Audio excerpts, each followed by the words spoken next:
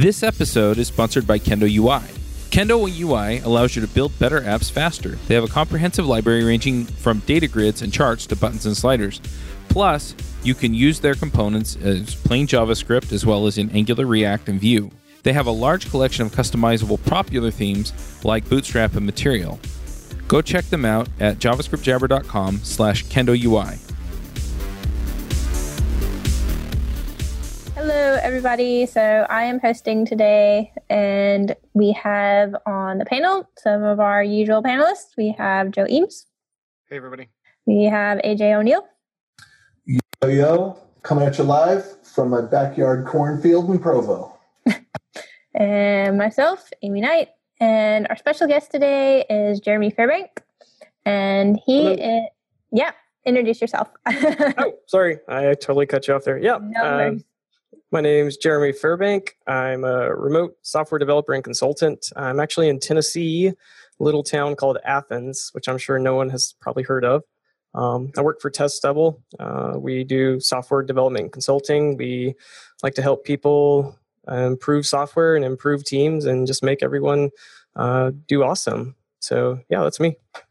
So you said you were a remote developer and consultant? Is that what you Yes. So does that mean that you absolutely refuse to ever work with people face to face? This is a cool thing, or it just so happens that you're working remotely right now? I guess it does kind of sound like an oxymoron, consultant, remote, but yeah, totally remote. Do face-to-face through Zoom and technologies like that. Do on-sites and as well with clients. But yeah, I'm fully remote. We're all remote workers at TestDouble, so it's a pretty nice gig. So are you full-time employed at TestDouble, or are you part-time consultant? Oh, yeah, full-time employee. Gotcha. Cool. So I know that we've had other TestDouble people on the show before, but I think it would be good if we talked again a little bit about TestDouble. I'd like to know, again, what is TestDouble? What do you guys do? What do you all do? Right. So kind of our mission statement is that we believe software is broken and we're here to fix it. And what that entails is we're not only helping teams deliver. I mean, we work alongside developers to, work through the backlog, get stuff shipped. But more importantly, we like to help teams improve and grow. And whether that's helping with agile processes or just kind of general consulting, working with the product team just to work through the backlog, grooming stories, just a host of different things, just to help teams really improve beyond just writing software. Or coding, and the ideas. By the time we leave, we hope that we've left this particular team just doing better and able to excel at what they're doing. Cool. So people excel at what they're doing. I'm trying to learn the ukulele. Can you make me excel at that? Sure. Let me figure out the fee first, and I'll get back with you. Good answer. So I thought that you would be a great guest to have on. Functional programming in JavaScript is a super popular topic. And we spoke together at a conference in Tennessee here called Lambda Square earlier this year. And your talk just kind of stood out from the blog posts I've read and other talks I've seen on the topic because, as you say in your title, it was like practical functional programming. And it really was practical. I felt like you gave a lot of concepts that people could get started with really easily. And then you even kind of went, a little bit further into you talked about Elm a little bit and kind of showed what more purely functional languages would look like using kind of the same thing. So that's what we have you on to talk about today. So maybe to start, you talked about, I believe it's 5 things. And if you could kind of give us a very broad view, and then we can dig into those deeper. Yeah, definitely. I think it was actually 6. So okay, sorry. No worries. Yeah, hopefully we can cover all this because I know it's really exciting to me. Just in general, I think the functional world could do a lot just in teaching materials to get things sort of more practical and accessible for other developers, especially people that have not done functional at all.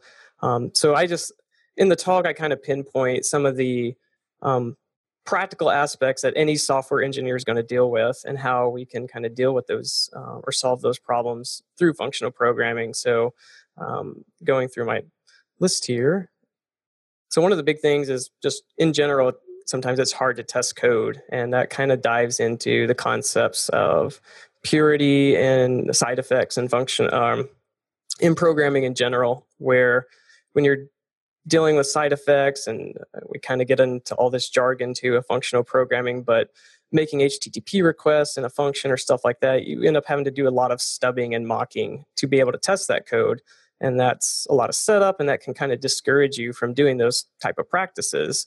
So with functional programming, if we go to kind of the pure mindset where functions just take some arguments and they return some output based on those arguments, then it gets a lot easier to test that. And if we put all of our business logic in those type of functions, then we don't have to worry about doing so much mocking and stubbing in our tests, and testing is actually enjoyable.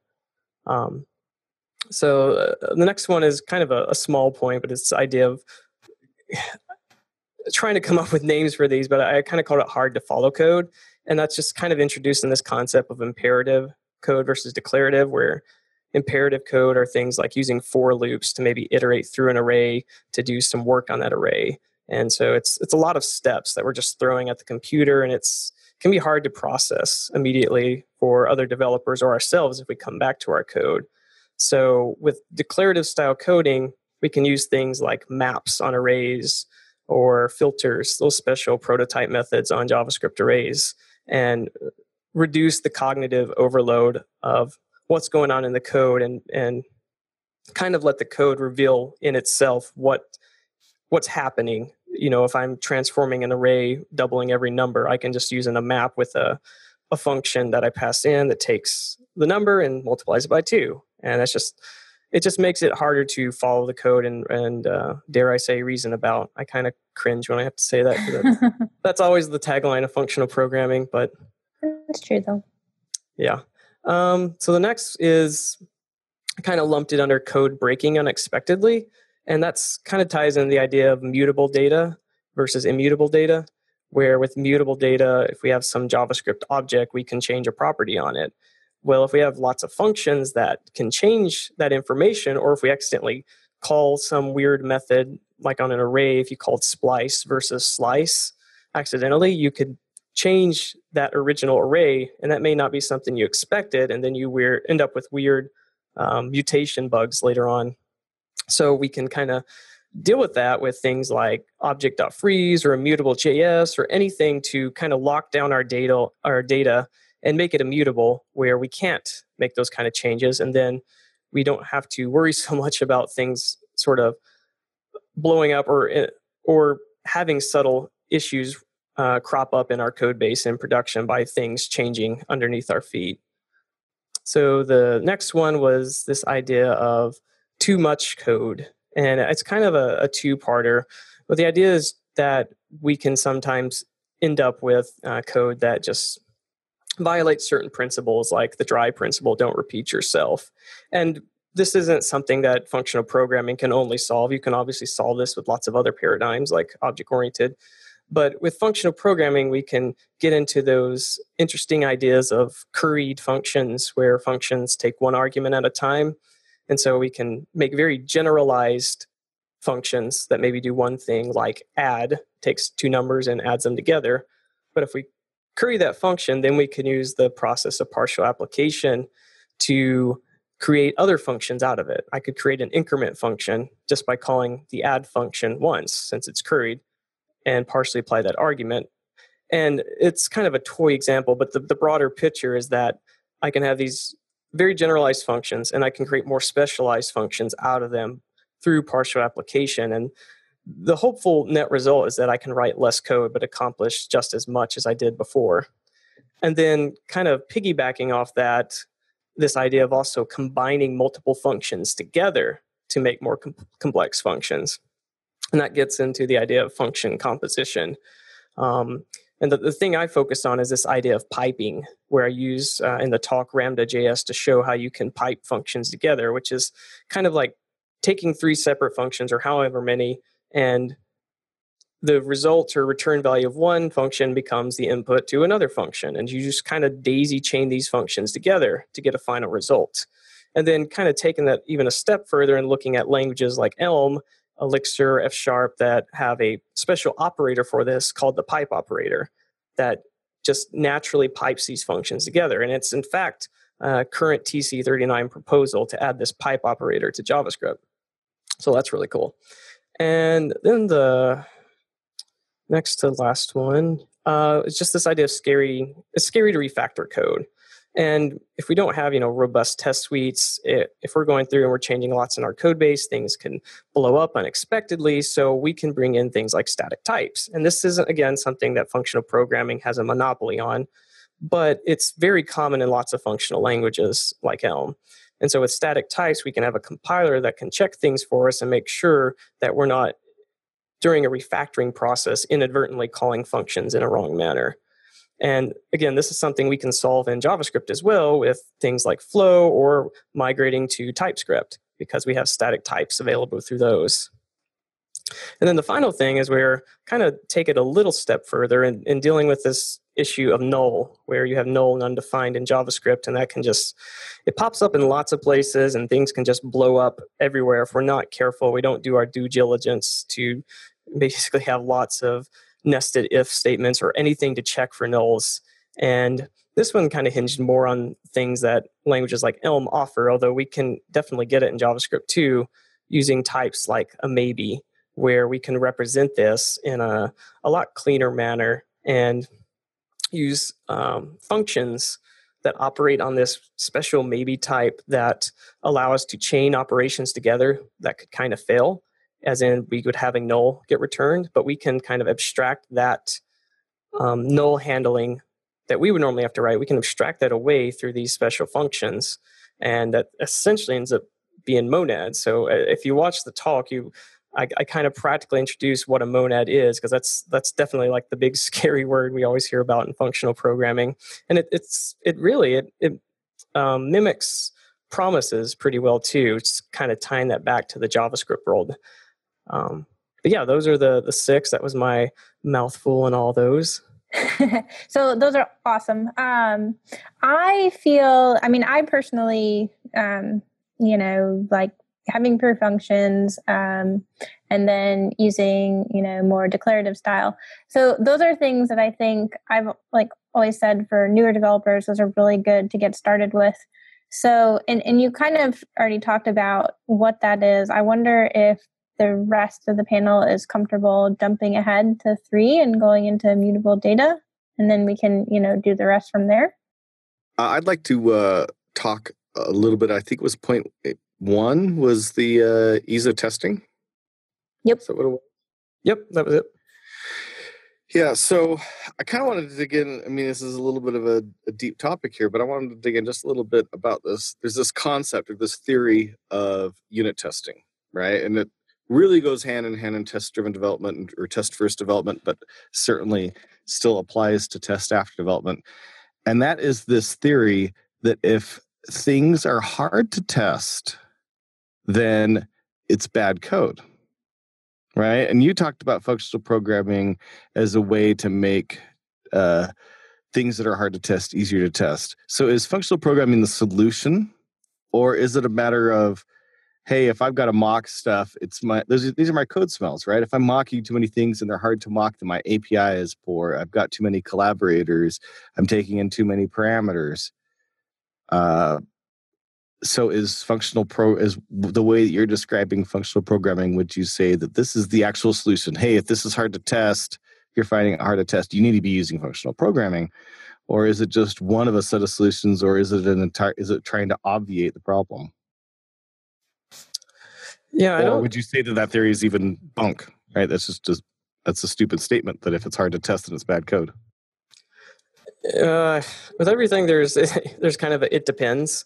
I mean, my approach from the talk is to, at least from my perspective of what purpose I was going toward, is that if you're dealing with, in general, hard to test code because you're having to deal with mocking, and I'm speaking more on the line of dealing with those kind of side effects, so like lots of HTTP requests in your code, or people don't typically print to the console. Well, that's another thing.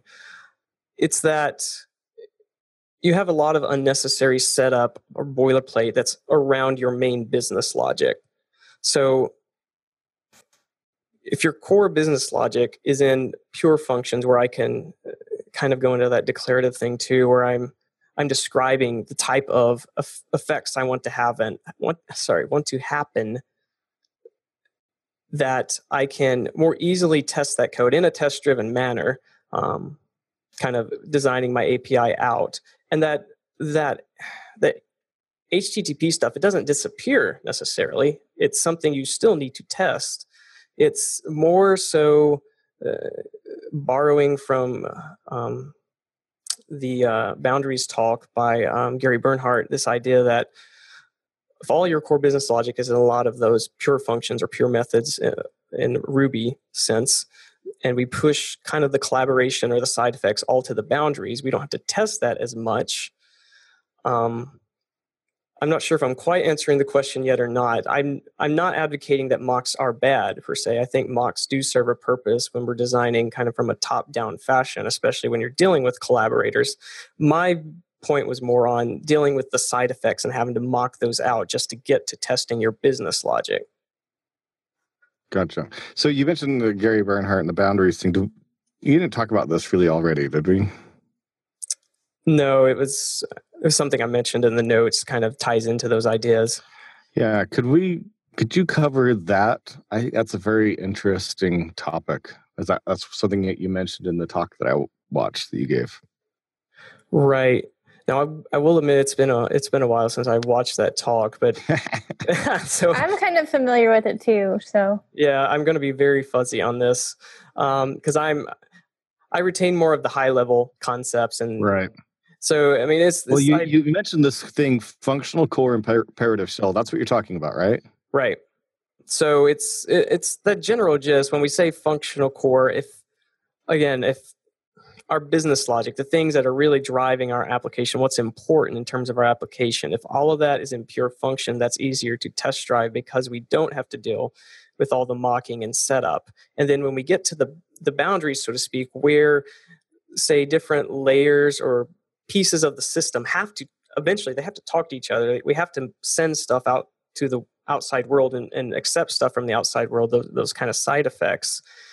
If we push those out again to sort of the boundaries or that imperative shell, then at least from my experience, we have to test that kind of code a lot less because it's not muddied up in all of our business logic. We don't have to test HTTP multiple times, is what I'm saying. If we kind of push that out to the boundaries or the shell of the application, and we can do things like kind of mocking collaborator tests at that level too. But I think at a practical level, it is nice to have sort of integration level tests at those layers too, just to make sure things are wired up. Maybe you don't, handle every possible code branch because that's just integration tests can be very slow and that's a lot to manage.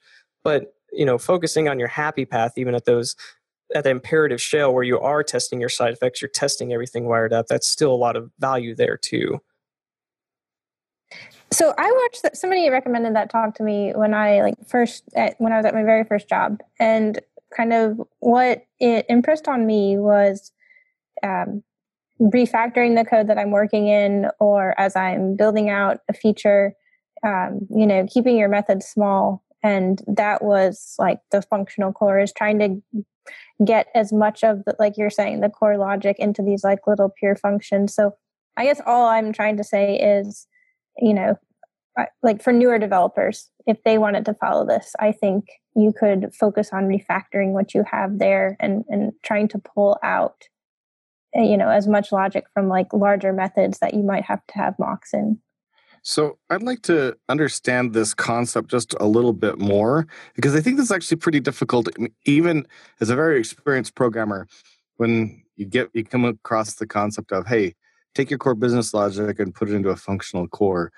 I oftentimes, with the typical websites that I might build, which are a lot about data collection and display, when you talk about core business logic, oftentimes I feel like, well, my core business logic is that I grab some data from the user and I put it in, stored into a database in a certain way, and then I displayed some of that data or other data in combination with that back to the user, and it's how I format that data and display it. That's a lot of what the work that I typically do with websites. So is there a way, I mean, I know that this is a podcast, we don't have visual code, but is there like an example you could give of how you take, your typical work? I'm not talking about something complex like I'm calculating, trajectories for missiles, right? Which obviously lends itself to a very functional approach, right?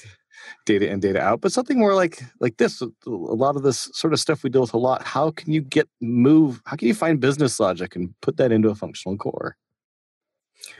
Yeah, so I think the first thing you would probably want, if you want to move to that type of concept, is first throw an integration test on it if you don't already, just for some refactoring safety as you kind of pull out those pieces and then wire them back up.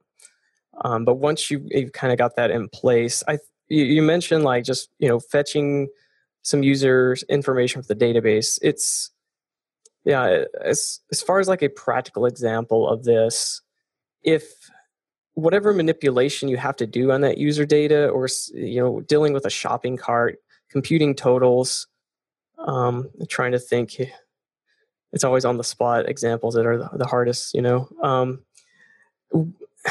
if you need to pull information out of, kind of manipulate the user. So one boundary is, let's say an API layer, you're accepting some new input for a user, updating a user profile. So you have a very high level boundary there that accepts those parameters through a controller or whatever framework you're using. What happens after that, and before it gets stored in the database, whether that's transforming that user information into, say, a user object, computing some additional information, maybe, I don't know, let's say the user has some hobbies and you're adding a new hobby to the user. That would be an example where I'm going to transform the user, add in this hobby, but it's all pure functions performing that. And then at the outer boundary of that, where we have produced this new output of whatever the user needs to be transformed into, then we store that part in the database. So we only have sort of two boundaries, the API and the database. Those are doing our side effects, but everything in between are those pure functions that are transforming, kind of massaging this data into what we need. And then you'll have some sort of coordinator that's in that layer that's calling these pure functions. And it's the one that coordinates those and potentially is going to save that information to the database. That's a very rough example, not very specific, but... Well, I think that's pretty good for such on the spot. Yeah, and you covered kind of what I was going to say too. So same thing, like when you pull it out of the database, I see a lot of times like newer developers, they'll have their, whatever happens when the promise resolves, and they have that all like within the same method. And then whatever happens when the promise rejects, and they have that all within the same method. And if you could, this is like best practice too, like extract that into individual methods that you can test as like pure functions, where you're doing the transformations on like the error object or the response object. Right. Yeah. And even when you have a promise chain, just naming your functions that you pass into your then or catch callbacks, for example, and letting those be pure functions. That's a huge step too. Yep. This episode is sponsored by Sentry.io. Recently, I came across a great tool for tracking and monitoring problems in my apps. Then I asked them if they wanted to sponsor the show and allow me to share my experience with you. Sentry provides a terrific interface for keeping track of what's going on with my app. It also tracks releases so I can tell if what I deployed makes things better or worse. They give full stack traces and as much information as possible about the situation when the error occurred to help you track down the errors. Plus, one thing I love, you can customize the context provided by Sentry. So, if you're looking for specific information about the request, you can provide it. It automatically scrubs passwords and secure information, and you can customize the scrubbing as well. Finally, it has a user feedback system built in that you can use to get information from your users. Oh, and I also love that they support open source to the point where they actually open sourced Sentry if you want to self-host it. Use the code DevChat at Sentry.io to get 2 months free on Sentry's small plan. That's code DevChat at Sentry.io. In the real world, JavaScript runs in the V8 virtual machine. Like there's a few instances of it that run in Chakra, and there's Nitro, and there's a couple other things, but predominantly it's running in V8. And whether or not it's running in V8, most of these engines share a lot of similar characteristics. And one of the things that I've been concerned with, there's this kind of paradox where anytime somebody says something is faster or makes it like morally superior or whatever, people want to flock to it. But then sometimes those two things are at odds. And so with functional programming, there's a lot of ideas about it that I like. But what I don't like is the idea that if I have, and this could be premature optimization, because maybe I should build it functional first and then go back and say, oh, here's a problem and then fix it. But you're creating a ton of objects, all the time. And I know there's some tricks, like you can assign things to null to hint to the garbage collector, like, hey, this will be ready for collection. Just go ahead and get it out of the way. Don't wait for a cycle. There's some little tricks you can do. But what happens to your performance when you're writing functional programs in JavaScript as opposed to a language that was designed for functional programs? Yeah, so this, I guess, kind of prefacing is I've never had to deal with a scale where this has been a problem per se, like you mentioned, because we are with dealing with the immutable data. You don't change things. You always create new data, which means you're always creating new objects, and that could be a lot of GC thrash, like you mentioned. But I honestly, I've never dealt with performance issues that if there was an issue, that's what it was, and that's again just not the scale I haven't worked at. But it's a valid point to bring up, and there are libraries like Immutable.js that I know offset some of those concerns, at least with certain data structures, where we can kind of get away with sharing data when we have a list, for example, which is kind of different from an array. It's more of a linked list where one element refers to the next element, where when we sort of copy or make a new list, like we put a new item in the front of the list, sort of we call that cons operation, another lovely jargon word, but you can get away with just reusing that previous list and creating a new reference with the new item in the front, because that new item in the front is just referring to the old item anyway. So you can kind of get away with not generating such large churn or so much churn and creating all these large objects over and over by using libraries like Immutable.js. Now, I'm not on the kind of object side of it. I think they might be using those tri data structures. I've never learned how to pronounce that. It's TRIE, but you can get a lot of data sharing out of those data structures as well. So that's Isn't it pronounced tri? Tri, maybe. Tri. Tri-E-I-O. But yeah, all that to say that with functional programming, we have ways to address some of these concerns. And again, it's hard for me to speak to it too much, just because I've never encountered performance issues because I was generating objects. And that's probably the case for most people. Like when I think about things that would be performance sensitive, I think audio processing, video processing, and game engines, stuff we're using like machine learning. And okay, I guess some people are writing that in JavaScript these days. Dude, they just came out with TensorFlow.js. And they definitely are doing it in JavaScript. Not sure that's the right language there, but it is being done. So earlier we were talking about we want to move business logic to functional programming to make it easier to test. So in my mind, there's probably like three types of programming that come to the top of my mind. There's processing, which are the things that I just mentioned. There's user experience logic.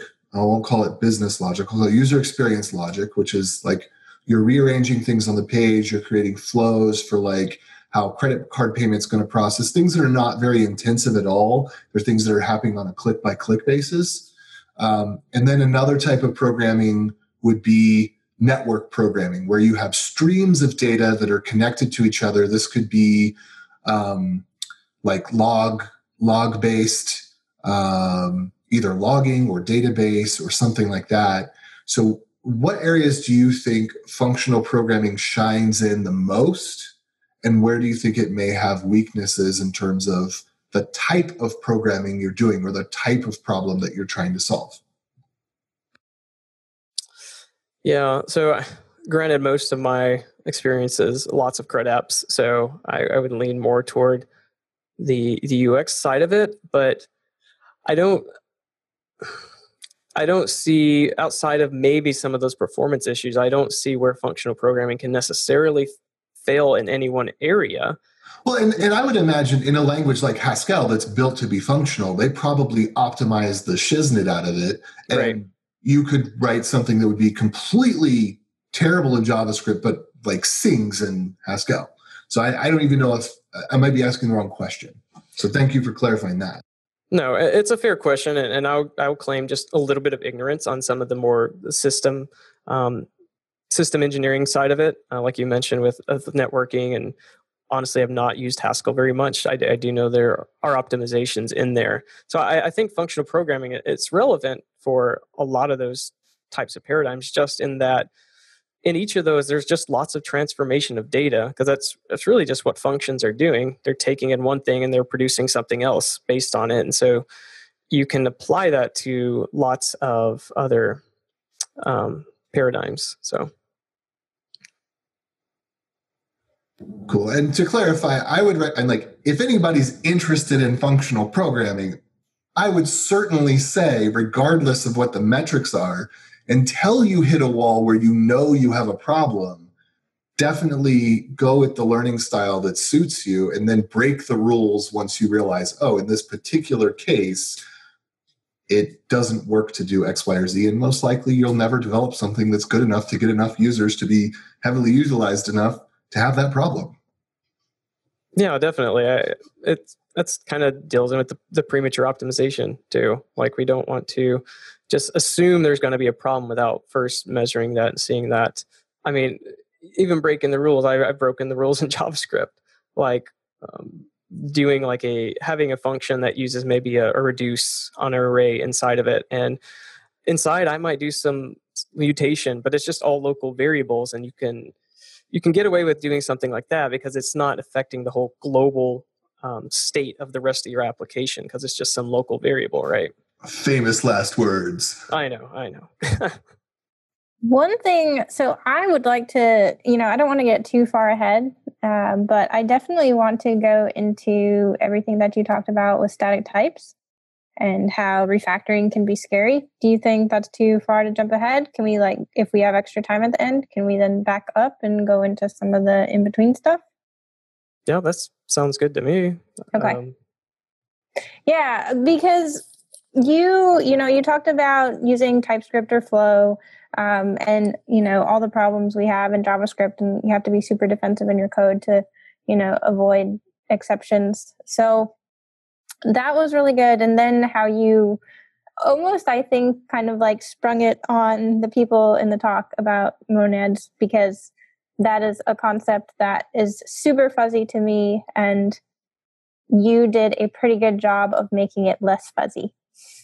Yep. Sorry, I just want to make sure, are we on just the static types, or kind of getting into the monad part of it? Let's talk about the static types, and then go into, if you can pretty much just kind of try to do the last point in your talk. I think sure. as best we can on a podcast. It's a little bit hard without code examples, but right. Yeah.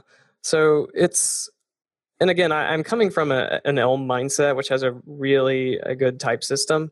And it's not to say Flow and TypeScript don't either, except they do have some of the escape hatches, like the any type, where if you don't know the type, or you're dealing with some third-party library, you just kind of throw your hands up and it's like, okay, it's any, so it's the wild, wild west again.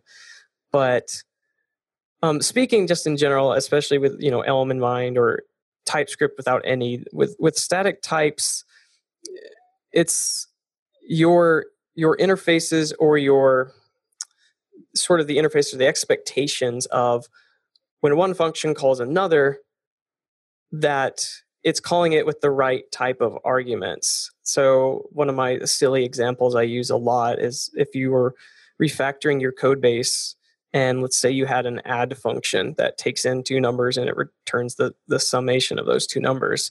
And for whatever reason, you refactored, and now you're accidentally calling that add function with a number and a string. Well, in JavaScript, we know if we try to add a number and string together, we're going to get type coercion, and we're just going to get some really weird, interesting results sometimes. But when we, bring static types into the mix, the compiler, that whatever type system you're using, can detect you can't, that add that takes two numbers, and you can't call it with a string. So at compile time, it's going to throw an error up to you as a developer. It's not throwing an error in production for your users that, hey, there's a problem here. Here's where the problem's at. You probably meant to call it with a number instead of a string. And so the point is, absent of a really, really robust test suite, you can make those kind of refactors where you maybe make a little mistake like that, but the compiler is going to safeguard you and let you know there's a problem, so you're more confident that you're not going to ship new buggy code with regressions in it.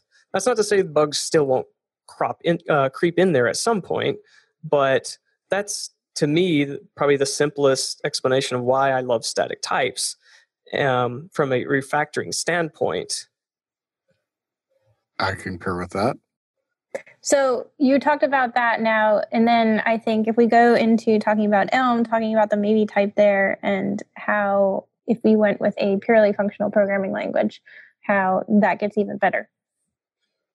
Right. So, and this is definitely a hard one to kind of explain without. Even as I'm saying it, I'm visualizing it in my head. So. Right. I guess the best thing to do is let's just talk in terms of promises for now, because I think that'll maybe make it simpler to kind of visualize. So, if you recall with promises, when you fetch something or whatever you fetch from a database API, it returns back a promise. And it's the promise of some value eventually coming back. So you attach a then callback to get access to that information. We'll pretend we're not using async await here either, but you get that information in that then callback, like if you fetched a user. And kind of one of the examples I used in the talk was if you were to try to fetch a user's best friend, for example. So you have to look for the user. That could be a null or whatnot. But if we talk about in terms of promises, we'll eventually get that user in the then callback. Now we want to get the user's best friend. So we need to make an additional request. Maybe this isn't the most performant thing, but you're going to make another request to get the user's best friend based on the ID of this best friend. So let's say you have a user.bestFriend ID or whatever. So you're making a new request inside of your then callback, which means you're returning a promise inside of that then callback. So if you're familiar with promise chaining, you can return a promise inside of a then callback, and it kind of replaces the old promise at the outer then callback with this new promise you just returned inside. So it's kind of flattening it out, and you've just swapped out this new promise, and then you can attach another then callback and get the best friend inside of it. So it's this idea of just chaining things that may or may not succeed. And if they succeed, you just keep getting the value you want inside of the then callback. So taking that idea to, say, the maybe type, which is available in lots of functional languages, sometimes it's called the option type. If we think of it as a moment as like a special promise, where with the maybe you have two possible values. Either I have the thing, the user, for example, and if I get the user, it's kind of contained in a box or something like that. If I don't have the user, then I have this nothing value, which is kind of our replacement for the null value. But the main benefit you get out of this particular type, and where the scary monads comes in here, is that if I want to access the thing inside the maybe, I can call it with a function similar to how I call a then callback on a promise. And inside of that function, or inside of that then callback, I get the thing I'm asking for, which is the user. With the maybe, if inside of that function call, I return a new maybe, Like if I wanted to fetch the user's best friend, then it also kind of does a replacement or a switch where this new maybe I've returned inside of a function or callback becomes the new outer maybe. Just like I can return a promise within inside of a promise, I can do the same thing with this maybe, and then attach another function through maybe the pipe operator or something like that. All of that to say, I don't have to worry about writing if this thing is null, else, if this thing is null, else. I don't have to worry about is null going to happen or not. I can just attach or chain this through a couple function calls, and I've abstracted out the knowledge that null exists here, and I can kind of lay out what's my core business logic here of how do I want to get this data and transform it, and I never have to worry about the null. I don't know if that's helpful or not, but there you go. I think that is, for me, that was very helpful. Even hearing you explain it a second time is even more helpful. I would encourage people to check out your talk so they can see the actual code examples. But I understand that that's not the easiest thing to explain at all without code samples, but I think you did an awesome job. Right. So. Yeah. Yeah, and I guess the big thing for me with that too is that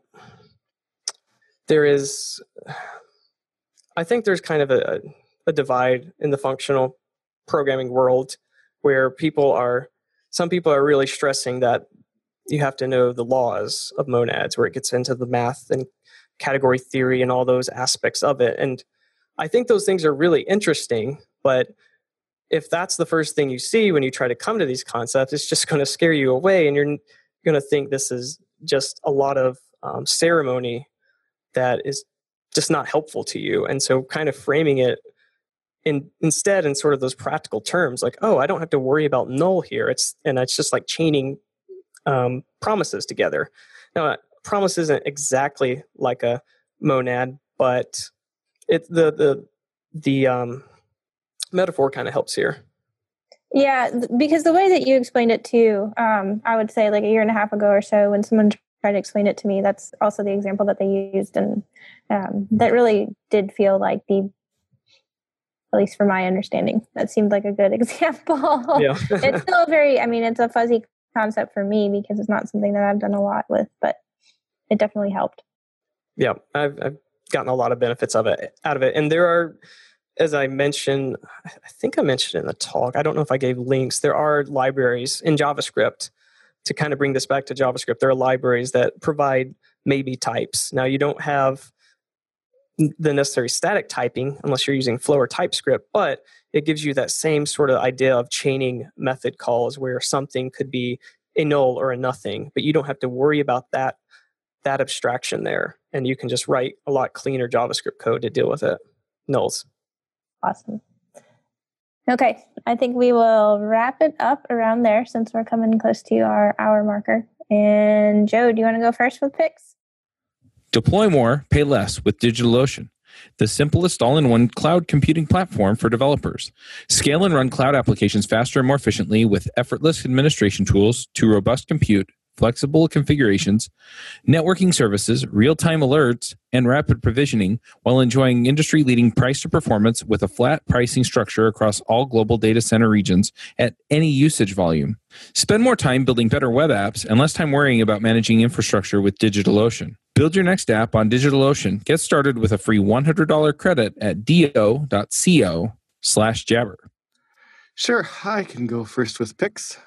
I recently read this 2018 Web Developer Roadmap by Codeburst, like a little blog post.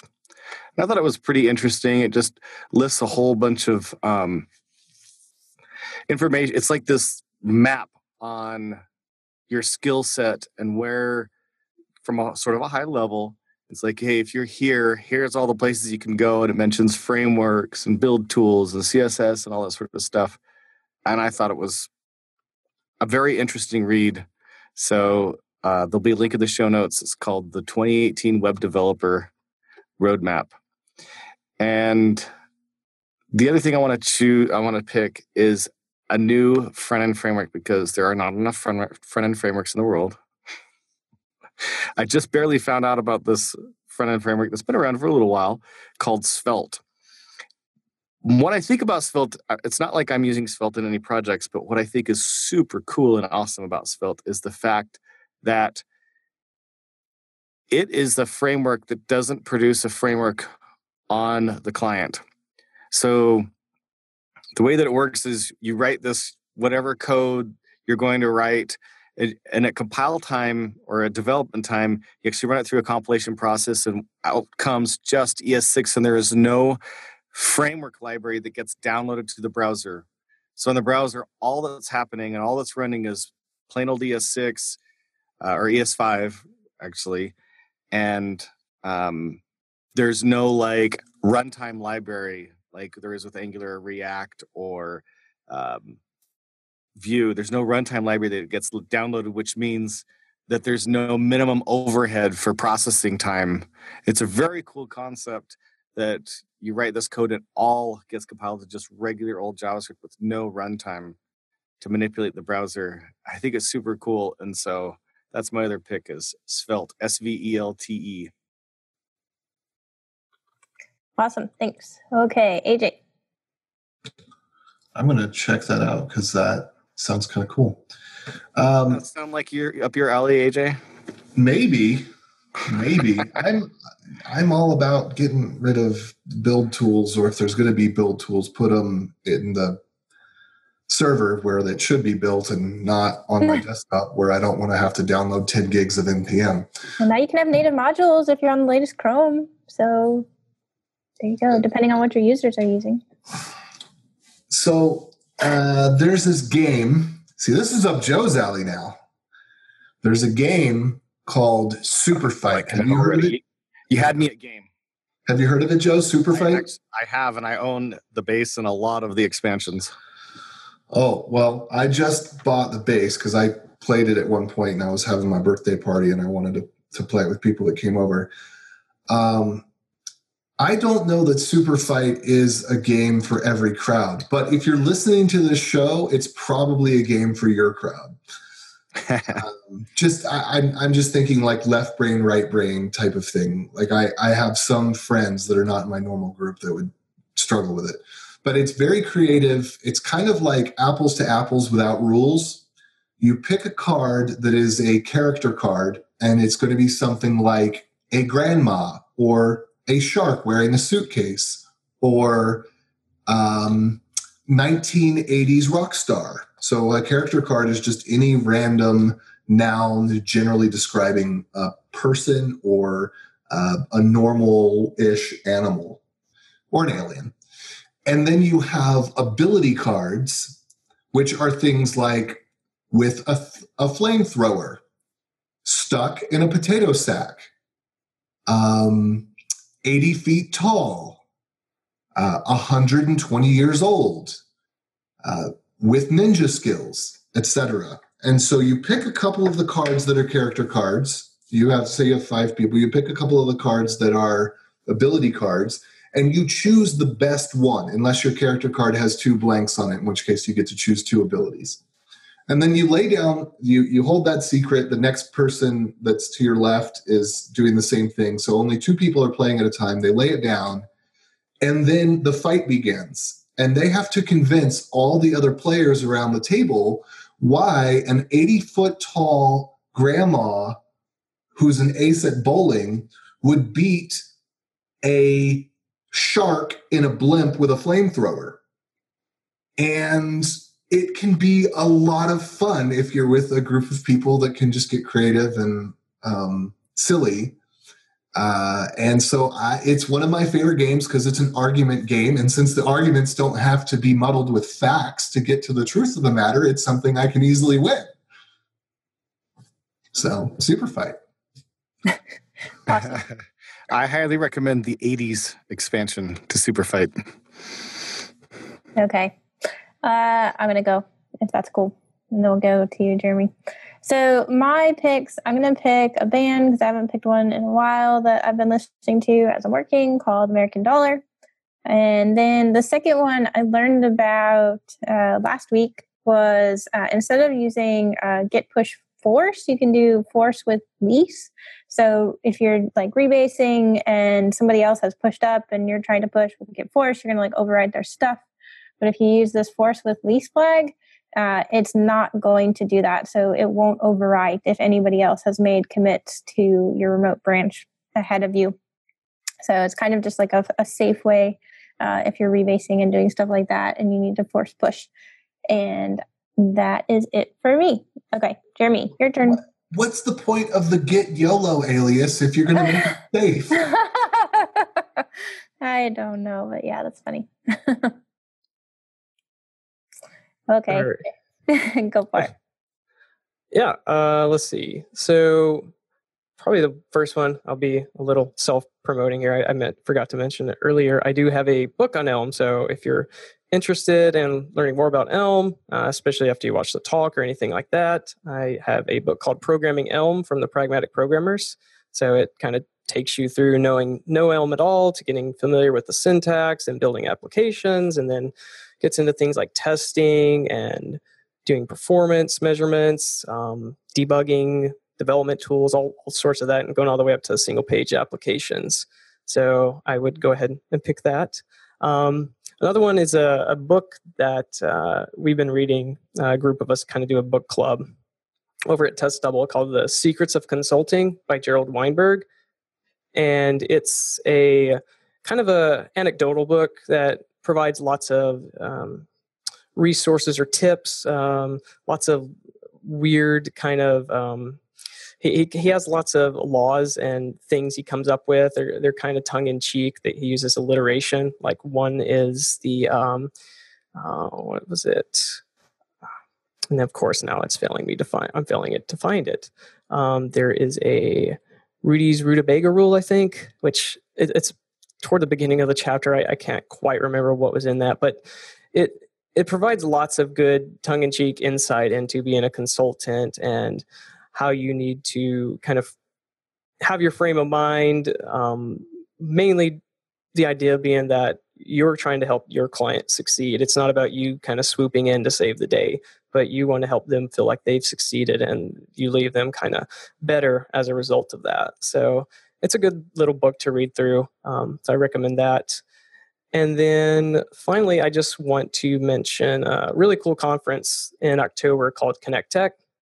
It's probably the largest web and mobile conference in the Southeast. It's based out of Atlanta, and they cover 3 days workshops and then breakout sessions, JavaScript, mobile design, UX, testing, all kinds of things. It's a fairly large conference, and the organizers are really great people. They put on a great show. So just want to promote them too. You should definitely check it out if you're wanting to go to a cool web conference here in my neck of the woods, Southeast. Those are my picks.